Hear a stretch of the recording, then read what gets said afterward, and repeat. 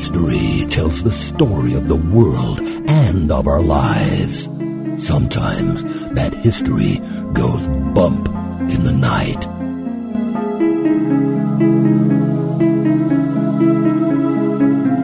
Broadcasting from the center of oddity and the supernatural in Central Florida, it's the History Goes Bump podcast. Hello, you spooktacular people. Welcome to this 53rd episode of the History Goes Bump podcast. Ghost tours for the theater of the mind. I am your host, Diane. And this is Denise. And today we're going to talk about one of the more haunted prisons in America, Alcatraz. This is going to be very, very cool because I've actually been to Alcatraz. And I'm looking forward to hearing about your personal experiences there. I love it when we talk about a place where we've either been to or people who are our listeners have been to.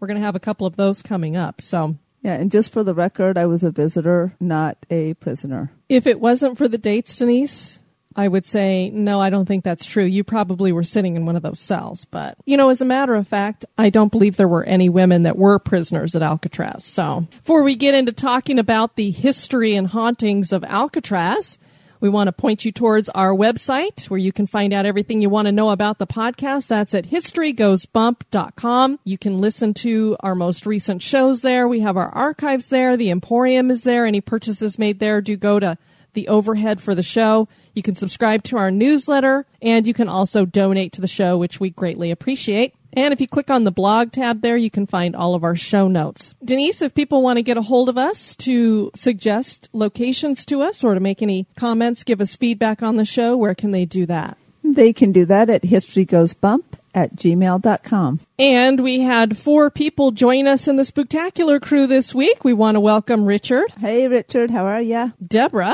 Deborah, keep those doll pictures coming. And as a matter of fact, Deborah is an artist friend of mine. She's a great artist. I actually have a commissioned picture that I had her do for me when I used to do my political show. It was called the Freedom's Wing Show. And so I'd asked her to draw me an eagle coming up out of the flames. So she did that for me. It hangs in the wall of my office here right behind where we're recording. But she's moved into other ventures. And one of those is making creepy dolls. Really, really creepy dolls. Speaking of which, Thomas is our cartoonist friend. He's also a member of the Spooktacular crew. He is the gentleman who made the logo for the show. And it just so happens this past week I had a day off, so I was flipping through the channels and I came upon some reruns of Mysteries at the Museum. And I thought, I have never really gotten a chance to watch this show, but it looks really intriguing, has oddities in it, hauntings, that kind of stuff. Well, wouldn't you know, the first episode features Robert the Doll. Diane's favorite buddy. So I made mention of that in the Spooktacular crew, and Thomas got inspired by that and decided to draw a little cartoon of Robert the Doll saying, "Hi, Diane, I'm sleeping in your room tonight." And of course, I saw that right before I was going to go to bed. I love the humor of our people. It was a great rendition of Robert the Doll. It creeped me out. And people are like, why is that doll so creepy? Not only because of his story, it's the eyes, I think, Denise. They're just those beady little black eyes. She doesn't like beady black eyes where you can't see pupils. Yeah, well, and they're just dolls that have regular eyes. At least they look somewhat normal. His are just, they look like watermelon seeds for eyes. So now y'all know how to creep Diane out. But thanks, Tom, for that. I greatly appreciate it. Also, we want to welcome Rhonda to the Spooktacular crew.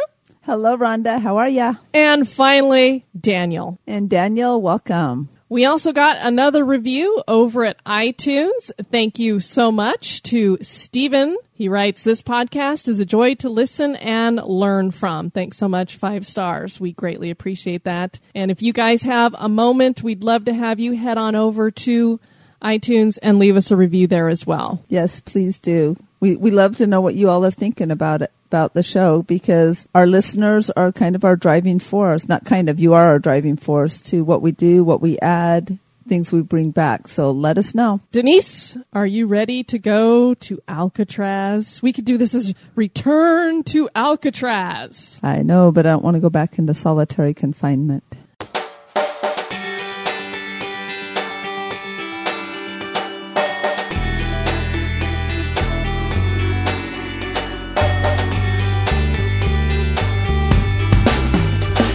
like to support the show, please visit our Patreon page at patreon.com/History Goes Bump. Or perhaps you just want to make a one-time donation. Click the donate button on our website at historygoesbump.com.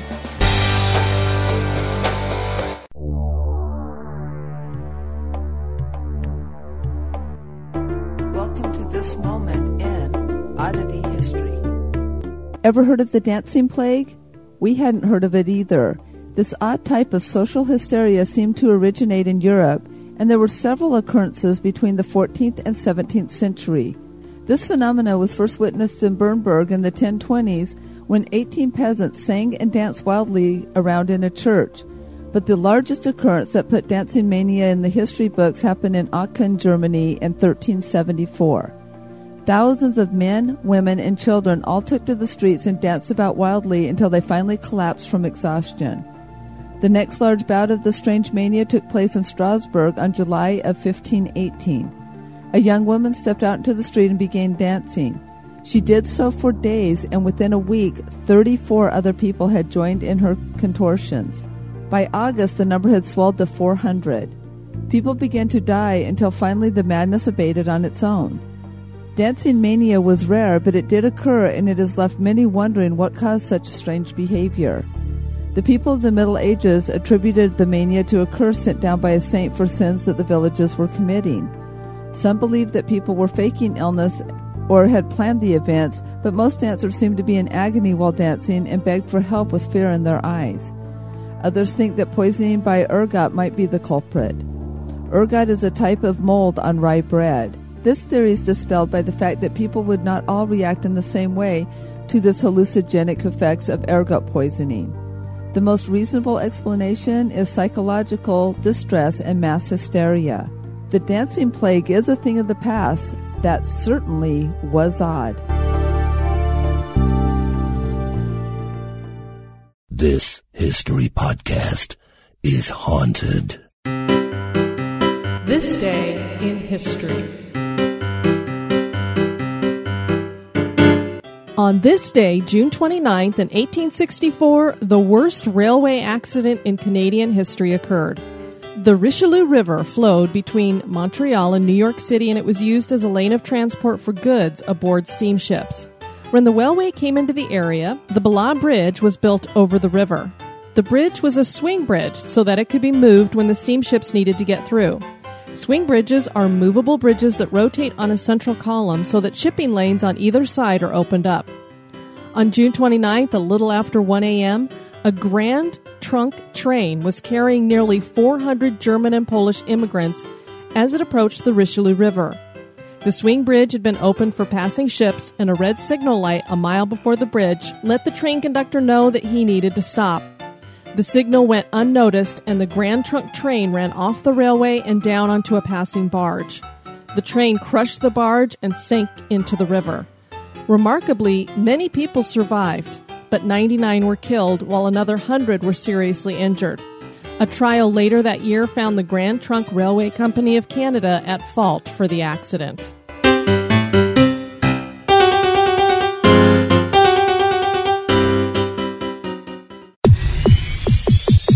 You're listening to History Goes Bump.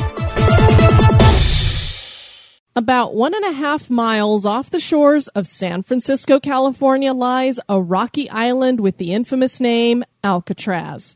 Some of the most notorious criminals in American history were sent to a prison built on the island that bears the same name because of the impossibility of escape. But long before the likes of Al Capone, Machine Gun Kelly, and Robert Birdman Stroud came to the island affectionately nicknamed The Rock, the island housed a lighthouse and a military prison. Many desperate souls whiled away their lives on Alcatraz Island, and many of those souls seem to have stayed. Those souls include not only prisoners, but banished Native Americans. Some claim a portal exists on the island.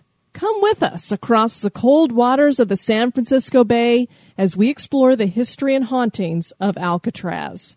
The island that we have come to know as Alcatraz was first discovered by a Spaniard named Juan Manuel de Ayala in 1775. The island was covered in birds, particularly pelicans, and so Ayala named the island La Isla de los Alcatraces. I believe. My Spanish is not so great, so I do apologize to anybody who speaks the language. Alcatraces translate to pelican in English and was anglicized to Alcatraz later. As we all know, the Native Americans were the first to discover everything about America since they were already here, and Native American tribes had not only seen Alcatraz Island, but they had used the desolate island with the sheer rocky sides as a place of banishment. The tribes believed evil spirits lurked on the island, so it was a fitting place for those that broke tribal law. The Mexican government gave Alcatraz to a man named Julian Workman and instructed him to build a lighthouse on the island. Workman did not bother with a lighthouse. He instead gave the island to his son-in-law, Francis P. Temple, who also did nothing with the island.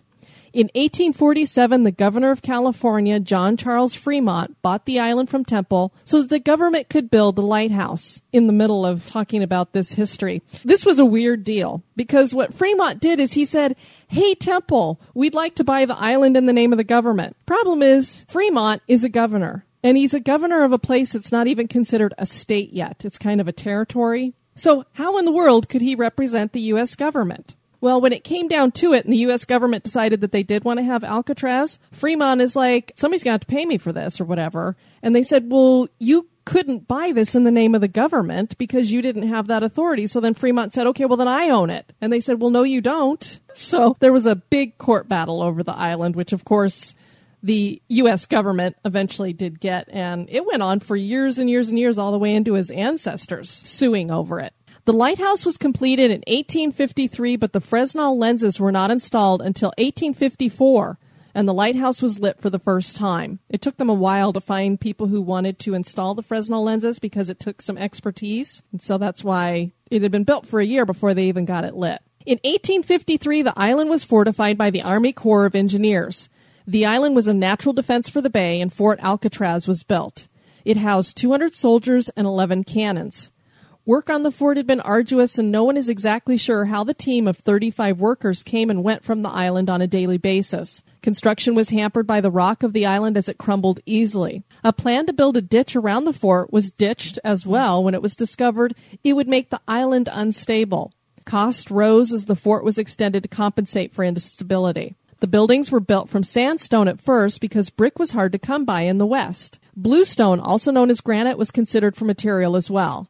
In the end, Alcatraz was built mainly from sandstone, concrete, and brick, while the granite was used for the South Battery. In 1857, the first fatalities occurred on the island. 2 workmen were buried under a massive landslide. In 1859, 77 years of military administration began at Alcatraz. During the Civil War, Alcatraz was used as an armory to keep weapons out of Confederate hands. 85 cannons were also installed at the fortification. The fort also had its first stint as a military prison for Confederate sympathizers and privateers at this time. In 1870, portions of Alcatraz were flattened in an attempt to level the island and build underground tunnels and magazines. After starting this plan at the southern tip of the island, it was abandoned as an impossibility. The entire complex was revamped and restored from 1869 to 1876, and it took on permanent use as a military prison. The Spanish-American War caused the prison population to burgeon. Later, some civilian prisoners were brought to Alcatraz because of the 1906 San Francisco earthquake. The concrete main cell block that we all know today was started in 1909 and completed in 1912. So this is the one when you see pictures of Alcatraz, that's what you're looking at, is Right. that main cell And block. of course, that's the one that I visited. And when did you go there? I went there, it would have been in high school because it was part of our church choir. Oh, so it was a bunch of you choir kids going into the jail. Yep. So what was it like? It was really neat. I would love to go back. Well, I want to take you to San Francisco to begin with, but I would love to go back with now my older appreciation of history and, of course, hauntings. But it was really neat. We went through the tour, and at one point we got locked in solitary confinement. Well, they didn't lock us, but they shut the door so we would know what it felt like. Yikes. And one of the guys started singing the song we started that was a cappella. So, and we all just started singing because the darkness was very, very pressing. Even with, there was like a whole bunch of us in that cell. So there when they was no closed the door. windows or anything? No, it was complete darkness, and you couldn't even really hear until our guy started singing. And so that was just kind of that nervous, like, okay, let's get some noise in here. It was absolutely like desolate. There was nothing. No light. No, you could see your hand in front of your face. It was really dark. Oh, wow. And people were left in there for days. We're going to get into talking about that in a moment. Did you feel anything in there? Was it just oppressive from the lack of light, or? Who knows? Because as we know, I haven't really consciously had any experiences that I know of. Sometimes we joke that I'm immune, but it felt icky in there. Like I didn't like it at all. So it definitely was a punishment. Yes. No doubt about it. And don't get any ideas, Miss Diane. Dang it. Well, I think I've talked on another show about, can't remember what the technical term is, it when they make it so that a lot of podcasters will cushion their rooms so that there's not a way for sound to come in and out. And so it gets this zero noise in the background. And that itself can be so oppressive to humans that there is a room that is the most intense place that has this zero sound limit or whatever. And the longest anyone can stay in there is for 45 minutes before it drives them insane. Oh. So imagine the scenario with this. How many inmates went crazy at Alcatraz? Well, and plus, if you're an inmate of that magnitude, you're probably not that stable in the head to begin with. Anybody, I think, even serial killers who are brilliant, there's something wrong with the brain to start with. No kidding. So. How did you get out to the island? It was a ferry. Okay. I swam. No, I didn't. That's the other reason why Alcatraz was inescapable, because if you got past all the walls, there were jaws. In October of 1933, the military handed over Alcatraz to the Bureau of Prisons, and it became a civilian prison at that time. Because of the location of the jail on the rugged island, it was decided that the prison was well suited for the worst offenders. San Franciscans were not happy with the plan to house the worst of the worst off their shores. Unbelievably, at least 17 military prisoners successfully escaped Alcatraz. This would not be the case after Alcatraz became a federal penitentiary, as we'll discuss later. It was not always the worst criminals that found themselves in Alcatraz. Conscientious objectors were sent there during World War I. Generally, if a prisoner ended up at Alcatraz, it was because he had caused trouble at another prison. Staff was trained in security, but not rehabilitation.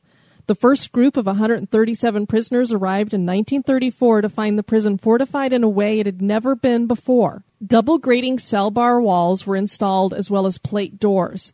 Everything was built tool-proof. Employees of the jail lived on the island with their families. Wouldn't that be something? It's like, hi, honey, I'm going to go be a guard at Alcatraz. Guess where you're going to be living? I can't even imagine having the families living out there. The San Franciscans are going, we don't want that off our shores, with the possibility of escape about nil. So I can't imagine a woman being like, sure, I don't mind living right next to it. I don't even. Where are they going to head the first time they get out? Well, and I don't even want to live in the same neighborhood of a low security, like, a not the worst offender type jail, but what do they call it? Minimum security prison? Yeah, so this is not only a maximum security prison, it's for the worst of the worst that other maximum security prisons couldn't handle. Exactly. I mean, it's like, okay, we're bad, but these guys are really bad, so we're going to send them there. Now, I believe we've discussed this as well on previous podcasts, particularly when we were talking about St. Augustine, is that we've been to the old jail in St. Augustine, which also happens to be haunted. And one of the neat things about going on the tour there is that it's a very small cell block that you go into. So they didn't have a whole lot of people that were kept there. But the main thing that we pulled from visiting and looking over this cell block was that this was the exact same design as the cells at Alcatraz. So I have kind of a feel of what those cells were like there. Yeah, well, we will get back there. So that is definitely another one on our list, guys. We have a big travel list. So if you can give up a cup of coffee and support the show, we would love it. We need to win the lottery. That's what the problem is. That's true. The federal penitentiary ran for 29 years. During that time, 14 escape attempts were made by 36 convicts. None of them succeeded. 23 were captured before they could escape. The rest did not fare as well. 6 were shot to death, 2 drowned, and another 5 went missing and were presumed drowned or eaten by sharks. Many infamous gangsters spent time at Alcatraz. Everybody knows that Al Capone spent time there, but there was also Machine Gun Kelly, Mickey Cohen, Alvin Creepy Karpis, and James Whitey Bulger. Capone had been a master manipulator when it came to prison, and he managed to get lots of extra perks, including furnishings for his cell. Do have a picture of his cell at Eastern Penitentiary in our show notes, so you can go take a look at that. And Denise, how would you describe this room? Does that look like other than the walls, obviously? It actually looks like some of the European quaint little hotels we've stayed at when we visited Europe. I mean, it's not just that he has like an extra chair that most people don't have and maybe a little desk. I mean, these are really nice furnishings, and I bet they were very expensive. He's got this wonderful armoire type desk. Look at that lamp with the fringe coming down. I'm sure that's from another country. The painting on the wall. I bet the furnishings in this room cost several thousands of dollars. Well, and just looking at the rug, if that's a true Oriental or like Persian or Turkish rug, we know what those cost, and that would be a very expensive rug as well. I imagine people today, as outraged as we get with the fact that they get to work out and have cable and internet and all this other stuff, I can't imagine what people would say if the cells look like this today. Exactly, but him being the master manipulator, this was not the case at Alcatraz. Capone was prisoner 85-AZ, living in cell B-181, and there was no special privileges. Capone spent 4.5 years at Alcatraz and was even stabbed while there. He told the warden one day, quote, "It looks like Alcatraz has got me licked," end quote. His syphilis became symptomatic in the later part of his stay at Alcatraz. And you have to wonder if it was the syphilis or if it was he had to spend some time in the hole, this solitary confinement that you're talking about. So it makes you wonder, was it just the syphilis that made him crazy, or was it a combination of the two? You know what's kind of funny? I can imagine Al Capone walking in there the first day thinking, hey, I'm Mr. Well, he's Al Capone. Hot stuff, you know. And that warden was having none of it because he stepped forward and he was going to be the spokesman for the whole group coming in that day. And he, you are prisoner, blah, blah, blah, get back in line. And when he would try to smooze anybody, oh no, it was not flying. Into the hole you go. So, but I mean, that's what people like that need, that think that they can just smooze their way and get away with whatever they want, which Al Capone did some horrible things. He got his own in the end, though, because he died a lonely, syphilitic, is that how you would say it? I have no idea. And no money man in Florida, so he got it. Alcatraz was tough for everyone there. A prisoner had a right to food, medical care, clothing, and shelter, but that was it. Anything else was a privilege, and daily life was very monotonous. Some prisoners were sent to the strip cell. This was an isolation cell. Prisoners were forced to strip naked before entering the cell, and they were given only bread and water while in there. The cell was dark, had no sink, and a hole in the floor served as a toilet. A step up were 5 cells dubbed the Hole. These cells had a sink, light bulb, and a toilet, but they were isolated. There are stories that some inmates were tortured, and some of them had to wear those balls and chains. We think of those in cartoons. That was a reality at Alcatraz. Yeah, it was a no frills, no holding back kind of prison. And for the record, when I went in there, they didn't have a strip. Thank God. I can only imagine the scandal. We were having a bunch of high school choir members. Take your clothes off. Church choir, yes. Oh, boy, that would have been fun. Yeah, the real choirs would never let me in because you have to audition for those. Yeah, you actually have to be able to sing. You can't just lip sync. You know what? The only choir I ever sang in was the church choir, too. Because they loved us. And the one girl next to me would be like, I can't hear you. And I said, that's by design. I know, they'd always tell us in church, make a joyful noise unto the Lord. And I'm like, yeah, what's coming out of my mouth when I'm singing to him, it ain't joyful. I'm a bit like a blue jay.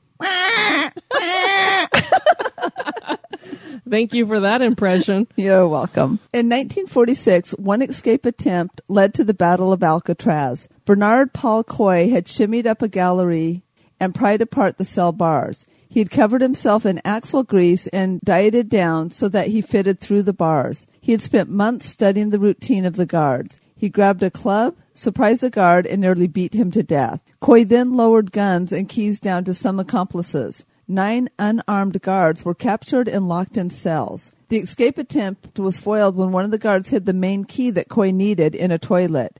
Joseph Kretzer, one of the escapees, took his rage out on the jailed officers and opened fire on one of the cells. Gunfire was exchanged and another officer was hit and killed. The Marines were called in to help rescue the captured officers and restore order. The battle lasted 48 hours. 2 officers and 3 inmates died during the fight. The prison was closed on March 21st, 1963 due to saltwater deterioration and the expense of running a place like Alcatraz. Native American activists took over Alcatraz in the late 60s to protest government actions against Native Americans. That protest lasted for 2 years. The apartments and other housing units were reduced to rubble after the protest to prevent future use by activists. In 1972, Alcatraz became part of the Golden Gate National Recreation Area. Tours are offered of the jail and island, although none of them are specifically ghost tours.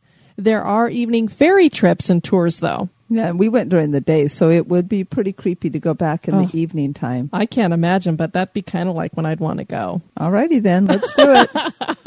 That took a lot of twisting of my arm. Yeah. Alcatraz is thought to be one of the more haunted prisons in America. So see, at least they're honest. They're not the most haunted prison. No, but it did make a list of the top 30 scariest places in America, so. Yeah. Full-bodied apparitions are seen of both inmates and guards. The smell of smoke permeates corridors ever so often. The corridor where the escaped inmates holed up during the Battle of Alcatraz is the scene of hauntings witnessed by Parks employees. They claim to hear clanging, and when they enter the corridor, the noise stops. It resumes when they walk away. Once when the warden was giving a tour, sobs could be heard and a cold wind blew by the group. The warden did not believe in ghosts, but he could not explain what caused this weird experience. A prisoner was locked up in the hole in cell 14D sometime in the 40s. Guards heard him screaming, and when they checked on him, he begged to be taken out of the cell. He claimed that he had seen something with glowing eyes. The guards did not believe him and left him in the cell, ignoring his incessant screaming through the night. Eventually, he quieted down. The next morning, the guards found him dead with an expression of terror frozen on his face. An autopsy revealed he had been strangled. No guard claimed responsibility. The next day, when a head count was taken, there was an extra inmate who later disappeared. Cell 14D is often cold, and people claim there's an oppressive feeling within the cell. Abby Moldowitz was a gangster who was locked up in cell block C. His brutal ways earned him the nickname the Butcher. Another prisoner in cell block C killed him. A psychic claimed that she was hearing from someone in the jail claiming to be the Butcher. The spirit is frightening. The Butcher is not the only gangster hanging around in the afterlife. Al Capone gets around quite a bit, and Alcatraz is apparently another one of his haunts. Apparently, Al liked to play his banjo in the shower room. Visitors and employees sometimes hear the strumming of a banjo when near the shower room. Troy Taylor on his website prairieghost.com writes, quote, according to sources, a number of guards who served between 1946 and 1963 experienced strange happenings on Alcatraz. From the grounds of the prison to the caverns beneath the buildings, there was often talk of people sobbing and moaning, inexplicable smells, cold spots, and spectral apparitions. Even guests and families who lived on the island claimed to occasionally see the ghostly forms of prisoners and even phantom soldiers. Phantom gunshots were known to send seasoned guards cringing on the ground in the belief that the prisoners had escaped and had obtained weapons. There was never an explanation. A deserted laundry room would sometimes fill with the smell of smoke, even though nothing was burning. The guards would be sent running from the room, only to return later and find that the air was clear. End quote. So this shows that the hauntings, Denise, were going on long before Alcatraz was a federal penitentiary. These were people experiencing that during the military prison days and stuff. Well, exactly. But again, it was a Native American site, and we know that many, many of those are haunted. And when people were banished there, sometimes it was just for a short period of time, but some, it was their entire life. And I don't know what they would have done. There would be no way to get food, I wouldn't think. So, I mean, there's no animals. They'd have to kill the birds, I guess. And I don't know what they would do for water. Yeah, because it's surrounded by salt water, and so I'm sure if you dig down, that's what you would get, too. Yeah, so I don't know how anybody survived that. Mark Twain visited Alcatraz and wrote that the experience left him feeling weird and described it as being as cold as winter, even in the summer months. Nearly every guard who worked at Alcatraz had some kind of unexplained experience. The intense feelings experienced at Alcatraz have left something to linger. What that is, no one can know for sure. Do evil spirits that the Native Americans claimed live on the island actually exist? Have former prisoners from the military days and the civilian days decided to stay on in the afterlife? Is Alcatraz haunted? That is for you to decide. It's like jails, asylums, hospitals. Those places are keen for hauntings, and I think it's just because of the emotions that are associated with these places. Sanitariums, same thing. Right. Yeah, because that's what we'd actually asked that one ghost tour. I think the one when we did Marietta, I'd asked her why did she think, because she'd made the comment that most apparitions and most activity was usually in the case of distress, like, the plague. It was usually not a peaceful death in your bed that had the apparitions. And she said she thought that it was the negative energy that any of those instances, like a murder or that, would cause. So all of those places you just mentioned are definitely ripe for all of those kind of emotions. And Denise, I like to share with our listeners when I find a new podcast that really tickles my fancy that I think they might enjoy. And I know a lot of our listeners, one of the main reasons you listen is because you're really into history. And there's a lot of history podcasts out there that are about American history. But I found one that's about Australian history. So this will be a cool podcast for not only people who are just interested in world history, but for Freya and some of our other listeners that are in Australia. It's called Rum, Rebels, and Rat Bags. Isn't that a great name? I just like the name, Rum, Rebels, and Rat Bags. Triple R. It's done kind of I just listened to the last two podcasts that they've done. It's done, I think, in chronological order, so I need to go back to the beginning to listen. But it's been really interesting to listen to because we've done, I believe, 3 locations in Australia now. And this really gets into, you have this place. First, you have your Aborigines who were already there, like our Native Americans here. And then the other people that came in and colonized were criminals. So you're thinking the people that are there that have been there from the beginning, like, we have our people here who could say, my ancestors were on the Mayflower. Well, if you had some of the original people to Australia, your ancestors were maybe not such great guys. Yeah, and the funny thing is that's definitely usually a number one travel destination. When you ask people, would you like to go, like, what would be your dream destination? They're like, oh, I'd love to go to Australia, and this is where we used to just send criminals, like you said. So now we'd have a lot of people committing crimes just to get their dream trip. Well, and one of the recent podcasts that I listened to was on Sydney. And I was like, it is amazing to think that Sydney is like the place to go there. The Sydney Opera House is an iconic symbol around the world. Divers from around the world want to dive in the Great Barrier Reef right over there. And what Sydney was originally, how they came to be what they are now, just anywhere in Australia just sounded like it was desolate, hard to live there. And the one guy who ended up going there with one of the first groups, another guy had gone before him and said, oh yeah, it's great. It's got water and these animals. He got there and he went, was that guy smoking crack? I mean, obviously he didn't say that way back then, but basically that's what he was thinking because it was the total opposite of what he'd heard. And I can't imagine traveling that far. You'd have a pit in your stomach. There's nothing to eat here. Farming is almost impossible. These weird things that hop on 2 legs. Yeah, different animals that you've never seen before. Which I would love to see a kangaroo in the wild. Yeah, although we've heard that you can at least eat them, So that's another podcast if you guys want to check that out. And on our next show, we are going to be doing the Buxton Inn, which is in Ohio. And we want to thank Laura, our listener, for suggesting that to us. So yes, thank you, Laura. And we're looking forward to doing the research and the history on that one. And the hauntings, of course. All right. Well, we want to thank you guys for joining us for this one. I have been your host, Diane. And this has been Denise. You take care now. Bye-bye.